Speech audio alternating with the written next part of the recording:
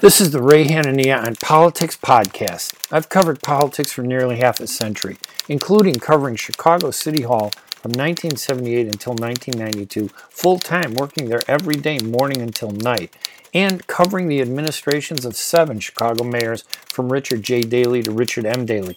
That includes a 2-week stint by David Orr as interim mayor between Mayor Washington's death and the city council appointment of Eugene Sawyer as acting mayor.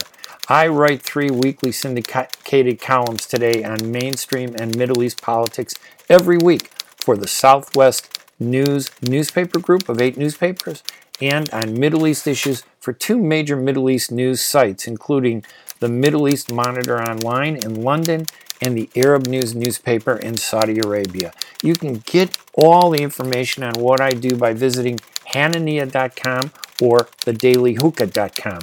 Or you can also go to RayHananiaOnPolitics.com and OnDeadlinePodcast.com to get information on my latest podcast. All of those podcasts are available at iTunes. Thank you for listening to this, and I hope you enjoy this program. Finally, after 22 months, the Justice Department under Robert Mueller released a redacted version of the special counsel's report on Thursday this week.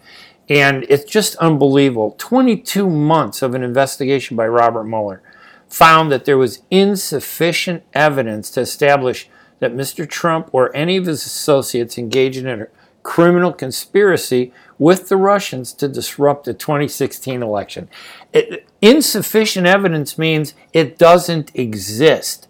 It does mean that did he want to see some of this evidence come out? Of course he would want it. Hillary Clinton, any political person would want dirt to come out on their opponent. But to suggest that there was collusion with the Russians is taking this reality so far beyond. And what's worse is 22 months later of a wasted investigation, the news media is going berserk, trying to assert that, it doesn't... there's not enough evidence to establish it, but it doesn't exonerate Mr. Trump. What the hell does that mean, it doesn't exonerate? So when a guy is found not guilty in a court of law, and he didn't commit a crime, that he's not guilty, what is this? It's like upside down journalism, because the news media is the criminal enterprise in this country, the national news media. The investigators identified many contacts between campaign advisors and Russians affiliated with the government during the campaign and after the election. But the special counsel, Mueller, who clearly hated Trump, could not establish that the contacts added up to any illegal conspiracy. In other words, you can have contacts, but that doesn't rise to the level of conspiracy. The report even detailed how Mr. Trump, the president, tried to thwart the investigation and tried to obstruct it. But what Trump really was doing was criticizing it. What Trump had the power to do everything he wanted to do, and he didn't do it. He could have fired Mueller. He has the right to do that. Firing James B. Comey, one of the most disgraceful leaders of the FBI, was the right thing to do, and he should have fired Mueller. But as it stands, he didn't fire Mueller. He talked about it because that's within his power. Now, all these biased media people, they're going berserk. It is really kind of enjoyable to watch them agonize, in their frustration, and to try and spin it and say that, hey, if there's no collusion, like the media is saying, and no obstruction, why is President Trump and the White House lying? Oh my God, the media is lying. Trump's critics are lying. And you know what's really fascinating about this whole thing? For the past 22 months, the media has been biased against the president. The Democrats have been worse than all the things that they've accused about the president. And now they say, Trump is lying, has been lying. Well, you know what? Go F yourself, because I'm going to tell you something. The media is lying. The media is lying. The media is distorting the facts. The media is driving all this, and the media is doing an injustice to the American people. But here's what the media is doing that I'm sure they don't want to do, that people who supported Trump, because he was the better candidate. Doesn't mean he was the best. Doesn't mean he didn't have flaws, but he was better than Hillary Clinton, and especially after Hillary Clinton illegally, in my opinion, tanked Bernie Sanders. After all of this, the fact is that the media bias is what's making President Trump stronger. The media biased attacks, these hypocritical, partisan people in journalism who are biased when they feel like being biased on whatever issue they feel they want to be biased about, they are empowering President Trump. You don't like President Trump?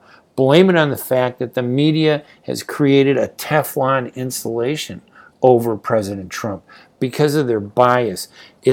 They made a martyr out of this guy.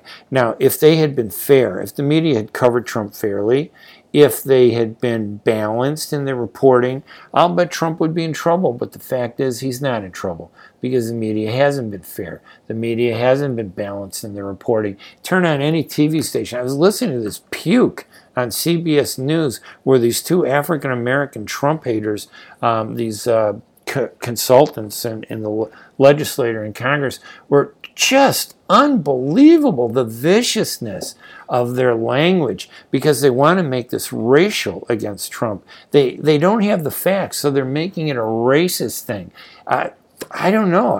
If I were African American, I'd be looking, saying, you know what, when you take racism and you turn it into a political weapon, aren't you minimizing the power of standing up to racism because people see through that crap? I think the media does this because they have no respect for the American people. You can read it. I mean, Hillary Clinton has no respect for the American people either. She called anybody who didn't vote for her deplorable. And that's the media's attitude too. They think that anybody who doesn't agree with their lies and their bias is deplorable, and therefore we're flawed or we have a problem. You know what? Trump isn't the best candidate, but right now, look at the field of losers running on the Democratic side. There isn't one that has the moral strength or the popularity to beat Trump. It's really going to be one big massacre. I mean, come on, Joe Biden. Oh, Jesus. They trashed him, and now suddenly he's like Joan of Arc. All of them. It's just so sad. The Democrats are going to burn up in 2020. Trump is being built up by the media bias, but the media wants everybody to believe that it's not their fault, that they're being, they're exposing President Trump. They're not exposing anybody.